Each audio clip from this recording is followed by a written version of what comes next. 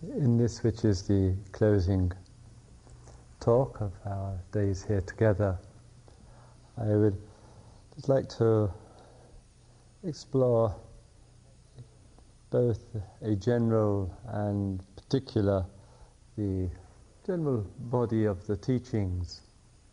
And traditionally these have been put into three areas for our consideration. And if a person was to ask you, or to ask myself, well, what is the essential features that and character of this spiritual teaching? And these, as I say, fall into three areas. The first, as was mentioned at the beginning of the days here together, and that is the ethical guidelines, the ethical principles there of not killing, not stealing, not engaging in sexual abuse, not telling lies, and not using alcohol or drugs as a form of abuse. And within the very temper, shall we say, the very structure of those ethical guidelines, there is much in the way of gross and subtlety there. And if one was to take the first one as a small example of this, it's not only not engaging and not committing oneself to killing other human beings, and that can be, of course, through direct contact, but also through endorsing it in the various ways that our society, both within the society, such as execution, and internationally through war, to recognize the significance on our earth of sustaining the voice of non-violence in and amidst all circumstances. And of course often the cry of idealism is generated with regard to that, but surely it has to be a far greater idealism that we can imagine or believe that by killing other human beings in the name of our country is the way to stop killing other human beings. And that to me is an outrageous idealism, and no point in history has that ever been discovered. And so I say the voice of non-violence is a very important voice in spiritual training and discipline, and people in the Buddhist traditions, the Friends, the Quakers and others are constant spiritual reminders. They serve as a moral conscience, I think, for many, many of us. And the second feature of the spiritual work is in the area of awareness, mindfulness, meditation, and the application in that, so that there is a steadfast commitment to living as conscious human beings, to live in an aware way. That awareness, that includes both in meditation and in daily life, it includes the awareness of intention, action and result. In the relationship in life, and in a non-personal way, meaning it includes ourselves and others, of intention, action and results. And similarly in our field of awareness of our relationship to of what is happening right here, right now, wherever, whenever that may be. So one feature of the teachings are the ethical guidelines and all the subtleties and depths of significance of that. Second, essential, indispensable feature of the teachings is awareness, mindfulness, the meditation, contemplative processes. And the third area is wisdom, that remarkable and precious capacity of a human being to understand things in such a way that one is not suffering, because one understands the way things are, one understands the events of life and the insights and the realizations which emerge in that understanding. And of course the expressions of that are multiple in their form, but certainly show a joy in life, a peace with life, a contentment with life, and also in the very heart of wisdom is the realization of that which is non-dual, not defined by self nor other, and therefore there is the touch of immensity and therefore ultimacy. So if in looking and exploring what the teachings are, this in a way is the body of the teachings, the ethical guidelines, the awareness, mindfulness, meditations, and the wisdom of life, the heartfelt wisdom of life, and the realizations of ultimacy, of liberation, of freedom. And in that, what the teachings say, let's not regard that as the peripheral of life, but let's make that, as it were, if life is to have meaning for us and validity for us, then those three principles, we might say, really have to be significant considerations for us in whatever the activity we are involved in. From our relationship to ourselves, our relationships with others, personal relationships, family relationships, working relationships, leisure relationships, travel relationships, whatever. Bringing in such a way that no stone is left unturned. Where is the ethics in the activity? Where is the mindful, aware activity, presence there? What is the wisdom there? What is the realization that is there?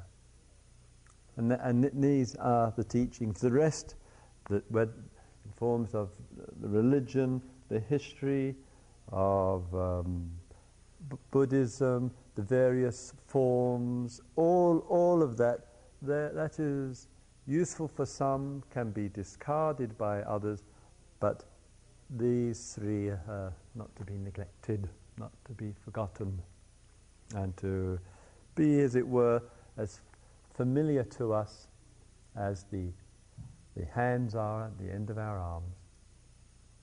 That kind of familiarity with the body of the teachings.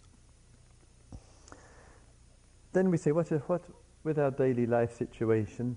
And one of the considerations here, of course, is from the very moment that we actually leave here to go home, and in the very journey home, just as there have been rise and falls of feelings and emotions and thoughts and all of that during the days, just because a retreat is over doesn't mean to say that therefore the movements of mind are over as well.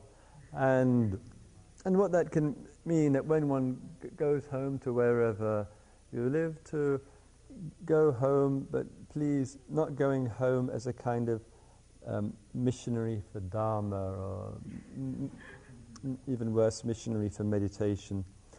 Because if one does, it tends to be off-putting. And sometimes when one arrives home, and particularly if one's had some thoughts about people that you know, or loved ones, or one's mother, or something like that, they simply may not be ready nor prepared for your realizations about where they're at. And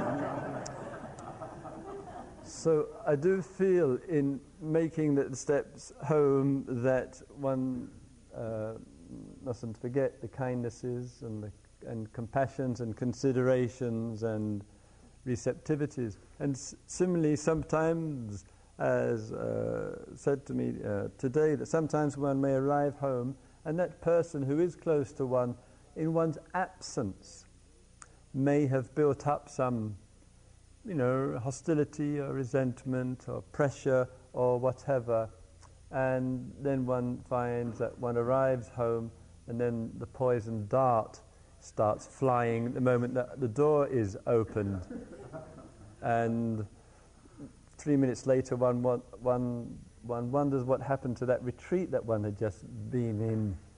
So again, sometimes persons don't quite appreciate the events of these days, and sometimes that needs to be communicated, or two people need to go for a walk together, or whatever. So there's a bit more space and air in the situation.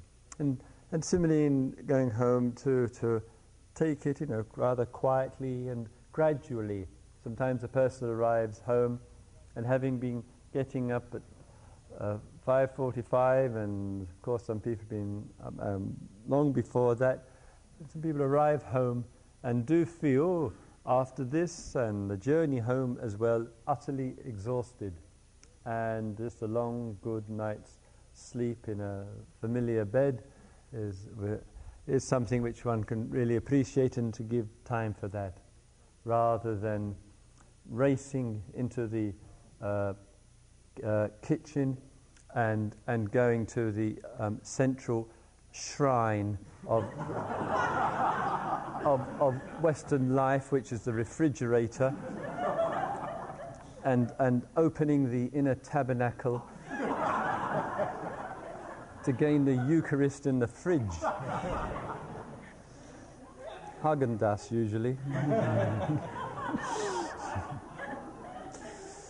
So again, with all the things that you have felt you have missed during these days that you have been here, again, going modestly with that. And I think especially, of course, if some people have given up smoking here, of course, not engaged in psychedelics or alcohol and so forth, do encourage people to just steer away from that. There's incredible refinement of one's being through the day, through the silences, the support, the posture, a remarkably nutritious diet, and all the support that has been given, and to be respectful to that. Because remember, when we speak of change and transformation, actually it's the whole being transformation. We often think it's just the mind, or it's just the heart, or whatever, but actually it's the whole being is transformed. And that needs to be acknowledged as one comes into the context of the daily life situation. With meditation, formal meditation, and I just want to make a short point here, sometimes there has been some misunderstanding of one particular thing which I have said, and what I have the misunderstanding is essentially that some people think I dismiss formal sitting meditation in daily life. It doesn't really matter. I have never said that and wouldn't say that. But what I do say is that some people do have that quiet daily discipline for formal meditative sitting, and that really is a feature of their life. And the time spent sitting may vary from one person to another, and that sitting time can be something of a barometer, in a way, of what one's present existence is. Whatever the state of mind, of body in the sitting, it's telling us something always. And there is much to be said, and great value in that quiet contemplative awarenesses, and people do set aside some time and space in their home for that to happen. But I do want to acknowledge equally those people who find, for many, many reasons, just the way of the being, work, parenting, noise around, or whatever it might be, that an aptitude, disciplines, many factors which really don't allow for a regular daily sitting meditation. And there are such people, and I hear and receive letters on this regularly. And I do say to both those who do love to sit and appreciate the value and derive value from it, and those who don't sit regularly, that what does matter is the whole of the day. That matters for both equally, and as we have said a number of times, every activity, every moment in a way, matters equally, because it's an expression of something inexpressible. So our day, how is our day? What's the relationship to our day? In that consideration, sometimes we have, as we have spoken here in the days, sometimes we notice we have to change the fact or the relationship to the fact. Sometimes we change the fact or the relationship to the fact. So sometimes, as an example, a person may be in a work. Sometimes it's a work which one feels is not only unsatisfactory but unethical as well. It's a harmful, destructive form of livelihood. Then I'd say one has to change the fact. Sometimes there's a situation where the work is fine, but the relationship to it needs to be looked at. There's something going on in the relationship. So one looks, what way can I find a different relationship? In all of this meditation work, or working life, or activities, I put, as it were, in the spiritual shopping list, right at the very top of that is contact with like-minded people. We were speaking yesterday in that question-answer session with Lance about community building, meeting with others. And I think this is a tremendous support. It's a tremendous support for all of us, the gathering of people to look and share things together. And the track records tends to show that if people just come and sit and then have a cup of tea or coffee afterwards and then split, groups like that don't last. Silence without language tends to be rather boring or dull or whatever it might be. And therefore I say, yes, meetings regularly for meditation, but please have some exploration and discussion together. And please, let there be one person, at least in that group, who encourages for it to be at the level of experience. I think the value that we see here, and the lovely thing with our groups and inquiries or whatever, people, everybody without exception, was interested to keep to experience, to keep how they were feeling, how they were perceiving, how they were thinking, rather than in the theories, in the abstracts, in the philosophies, in the Buddhologies, and all these other ologies. And that sparks interest. And therefore a person in the group, just to ensure that the theoreticians, that there is a rein on their enthusiasm.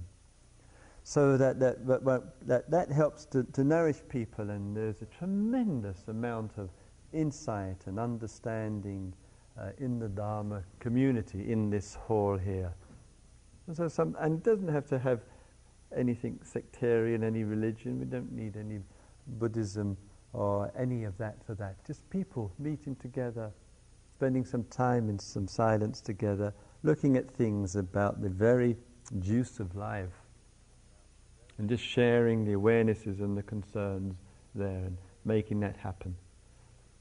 And another which I did for a period of time in Titmuss is, I think it was once a fortnight or once a month, I would invite a number of people, 8 or 10 people, to come to have some dinner, and in fact we used a room at the Sharpham House for it.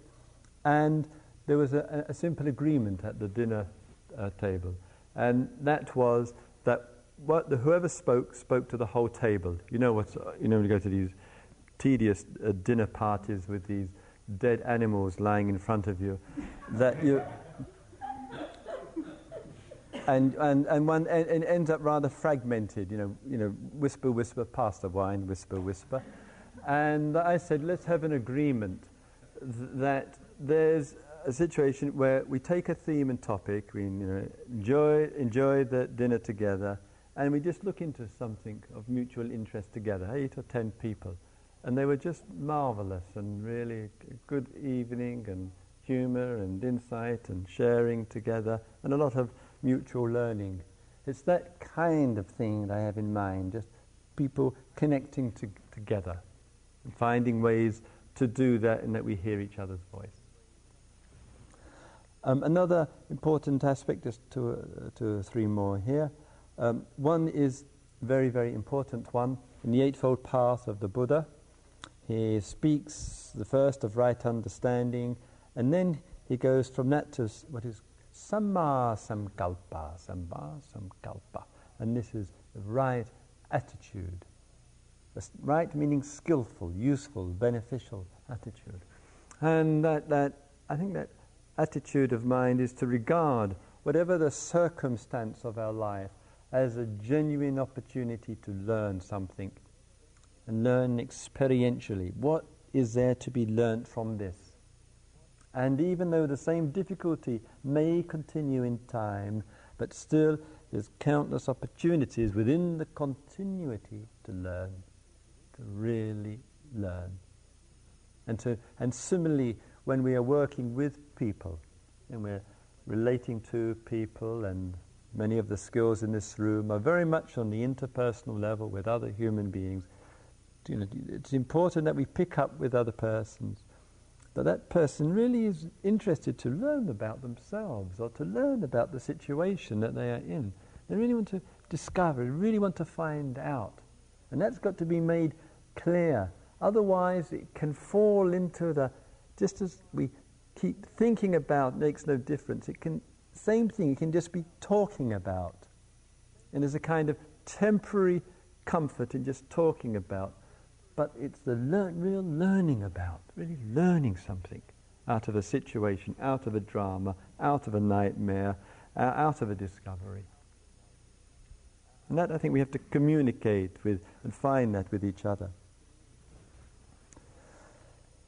Some of the other areas of life, and I think a very, very important one in terms of Dharma. Dharma means spiritual teachings which deal with the nature of life.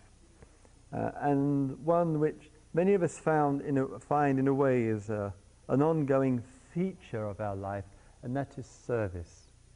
And service I tend to characterize in different ways. Service is, as it were, feeling, thinking, acting, doing from a position of we rather than I. That is service. So in service, when we're engaged in service, there is within that activity, of course, one is learning and one is getting benefit from that, and it's touching one, and all that can come through service for oneself.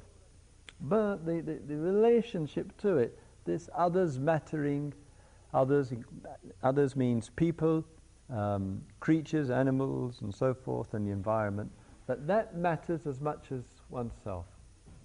And so even when you and I, the I is arising in our mind, it's when there is that deepening of understanding there, the I, as it were, is a we. Because the I, whoever the I is, cannot be separated from the circumstances.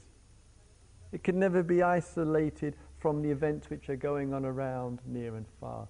So when we're in I, and if we're starting being somewhat caught or embroiled in I, let's see what's I, let's see what's we.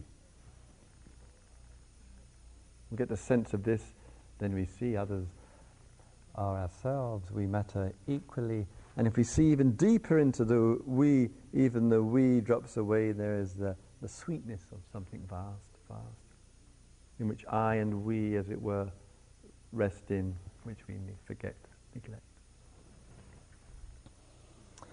Other features of the daily life, and this in a way can be an advertisement really for retreats and other activities, that making time for that I think is vital. One I read just before coming here that people in the United States, even more than the Japanese and Germans, which seemed incredible, work more hours than any other species on Earth, human or otherwise. And the number of hours a week which people work is not only unparalleled, but because you've got such weak labour relations in this country at every level, that people tell me again and again that one gets a standard 2 weeks holiday, and after that, if you take extra weeks, if you can get extra weeks, you lose your pay. And after you've been working for this wretched government for a decade, you might get 3 weeks or something. It creates... When I tell people in continental Europe and in England, which is trying to imagine that it belongs to Europe, that tell such information, they can't believe it. And people will say, "Oh, that explains everything."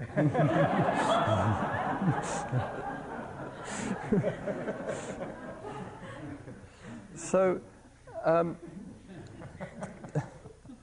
and I think a little bit of this political level for a moment is that there is a very tragic and a very wretched and very weak, ineffective net for the poor, for the unemployed, for the disadvantaged, and the real lack of social security system in housing, in health, of course, in receiving real direct support from the government for those in hardship, and is something which makes the system here of life, I think, much harder and sometimes quite brutal. And there needs to be find ways that for people who are involved in human welfare and concern, to find and give support to ways to actually changing the system. Otherwise, one is in danger of working with people, bringing them to greater emotional, psychological, spiritual health and well-being, but as it were leaving that person or persons in the system which damaged the person so much in the first place. And I think sometimes for those who have the possibility and the opportunity in terms of self and its relationship to society, that it's not just dealing with person individually, but individually of society. And therefore the mechanisms of society, the structure of society, form and influence significantly the structure of self. Therefore we must change society as much as transform the individual. We want revolution in society as much as revolution for the individual. They go together very much so. And we see that the old method of doing this, left-wing thinking, communist thinking, which had that as a criteria, failed completely because it took so much away from the person, and with the wretched state planning and all of that nightmare. So I think somehow or other we need to look into these things, the relationship of the person and society, and what ways that we can show our awarenesses, our concerns, our compassion, not just working at the individual level. Let's take a very small example on here, one which I was just speaking about to the staff. If you pick up an advertisement for alcohol, you will if you look at that advertisement, you'll often see a glass with ice in it as a typical. If you look at that ice in the glass, you will probably see monstrous, terrifying faces in the ice. The view being from the industry that those who are tragically under the influence of alcohol do hate themselves, and this unconsciously, subliminally, is a reminder of that to make them feel more thirsty. Just look in any advertisement showing ice and alcohol. The AAA program, which often goes on here quietly during retreats for a number of people, is a marvelous program. The 12-step program, I think, is marvelous. But what needs to be addressed in this situation is what is going on in this society which allows such perversion in advertising, which brings in alcoholics to the advertising studio to show them the photographs, and then they choose the one which makes the alcoholic feel most thirsty. This is sickness in society, and this sickness has got to be challenged. And it's not enough just to be in an AA program, because it's liberating for the individual, but we've got to protect all those to save them from this mess.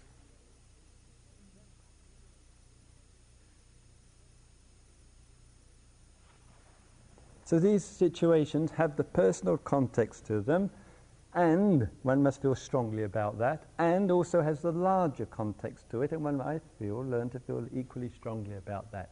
It's not easy. Therefore I say gatherings are important. Giving love to each other is important. Writing letters, communicating, protesting, finding ways to express concern, that's important as well.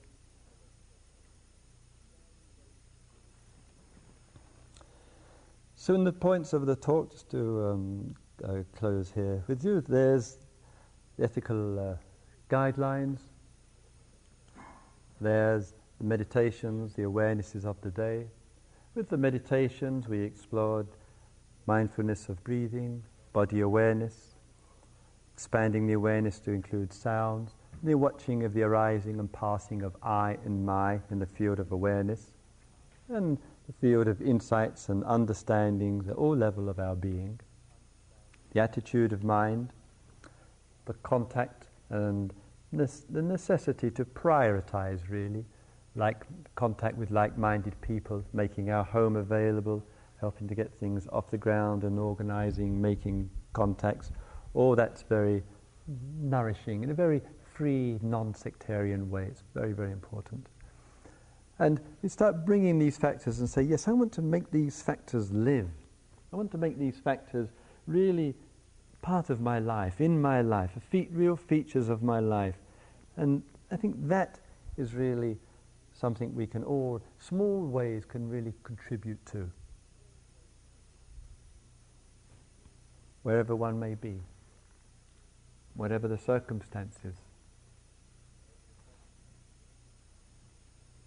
And that, I think, is to speak of hope on our earth, and then I think that those explorations genuinely offer hope. We live a full life, a holistic life, a diverse life, a rich life, an exploratory life. And then we can be touched magnificently by as a person said on the retreat, by the jewel of a dewdrop on the end of the morning leaf. Just touched by it, we're just lost for words in all of this.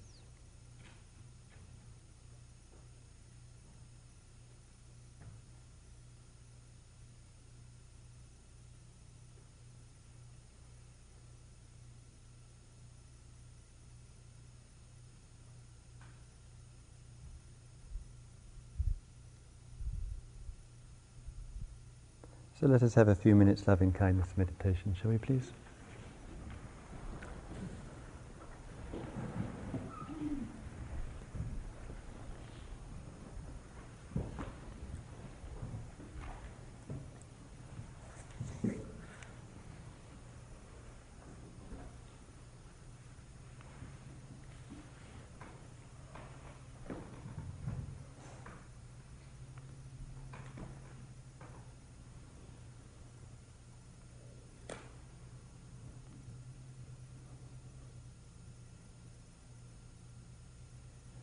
Just sitting, being here together, participating, sharing all this together.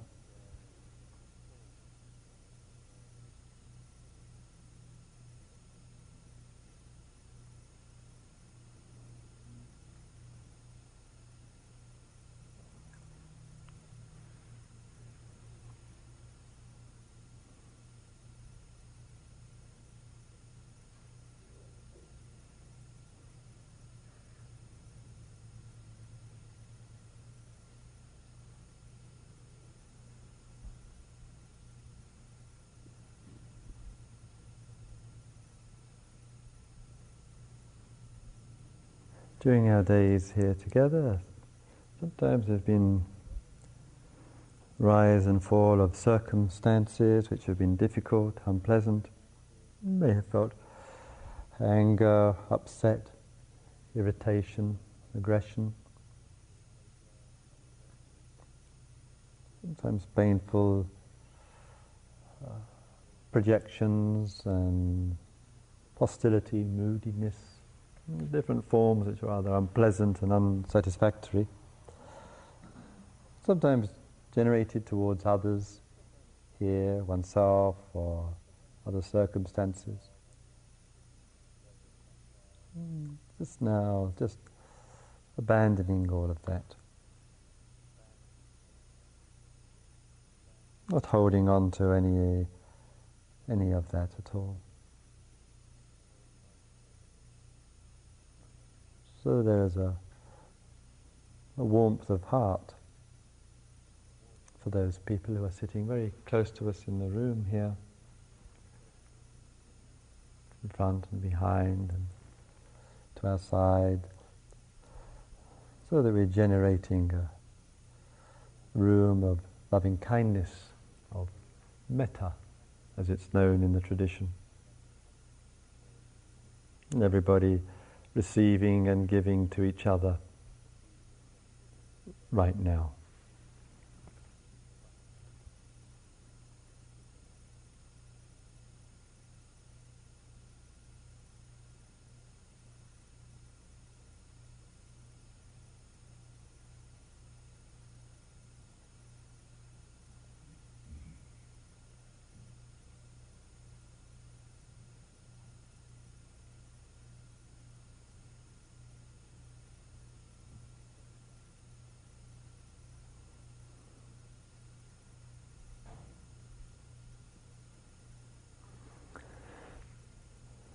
Just recently, I was talking with a good friend of mine, and she's the manager of a barn community. We have a community near Titmuss where they work on the land and engage in communication, meditation and exploration.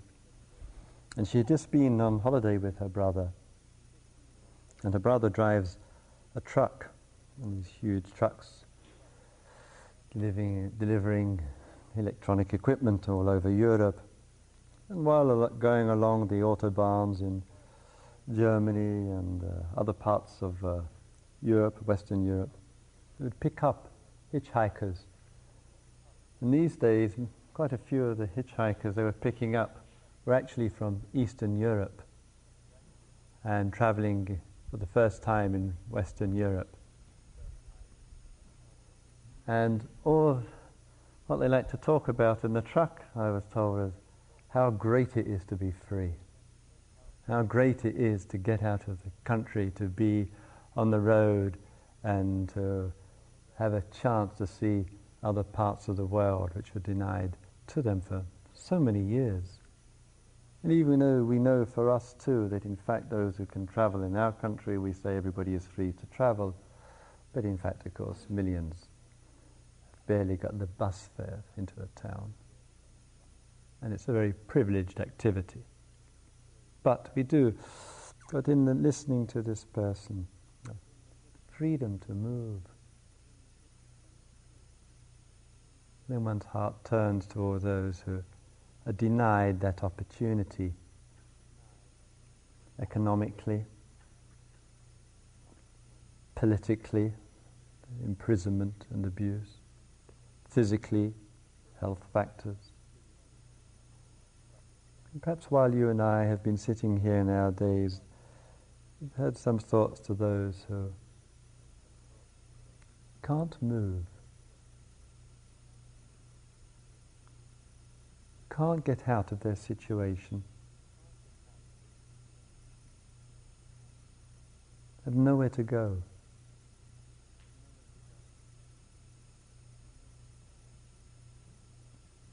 In our sittings, when we are still and we have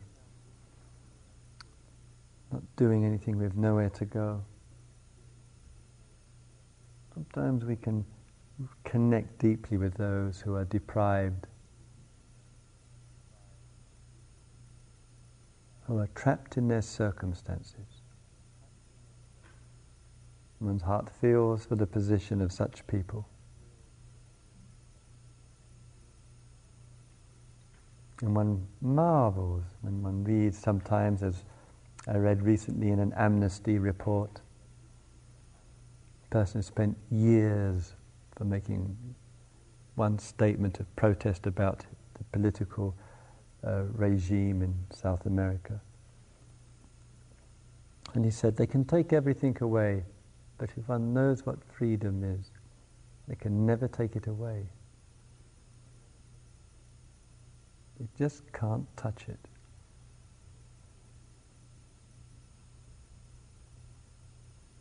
So let us, in our meditations, in our quiet moments, just remember those who are trapped.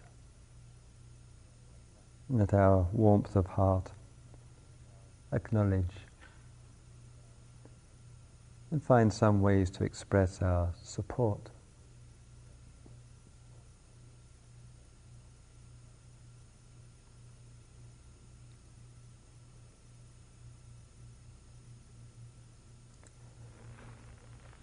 May our Mother and Father live in peace and harmony. May our brothers and sisters live in peace and harmony.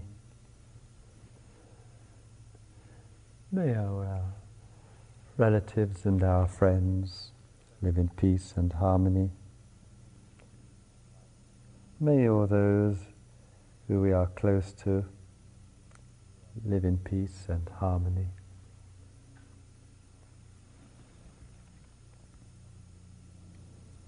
May our children grow into a world and experience peace and harmony. May our grandchildren and our great-grandchildren and all future generations grow into a world of peace and harmony.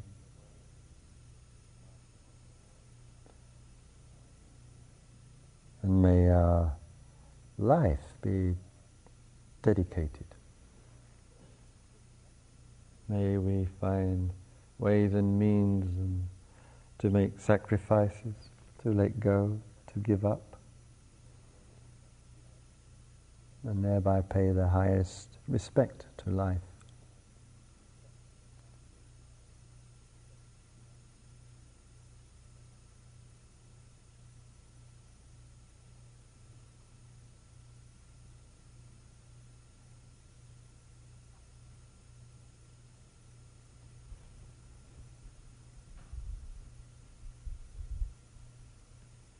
May all beings live in peace. May all beings live in harmony.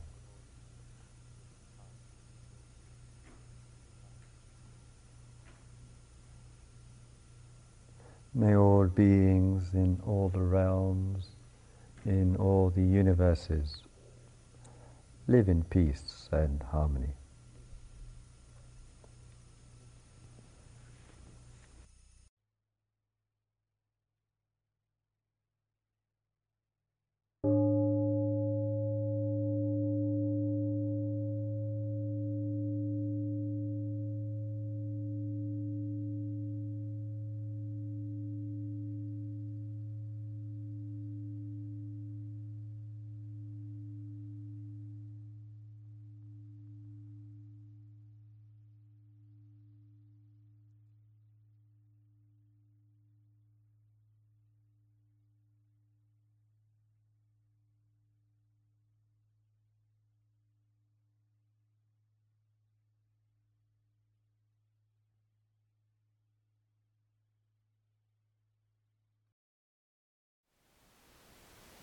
Thank you for listening. To learn how you can support the teachers and Dharma Seed, please visit dharmaseed.org/donate.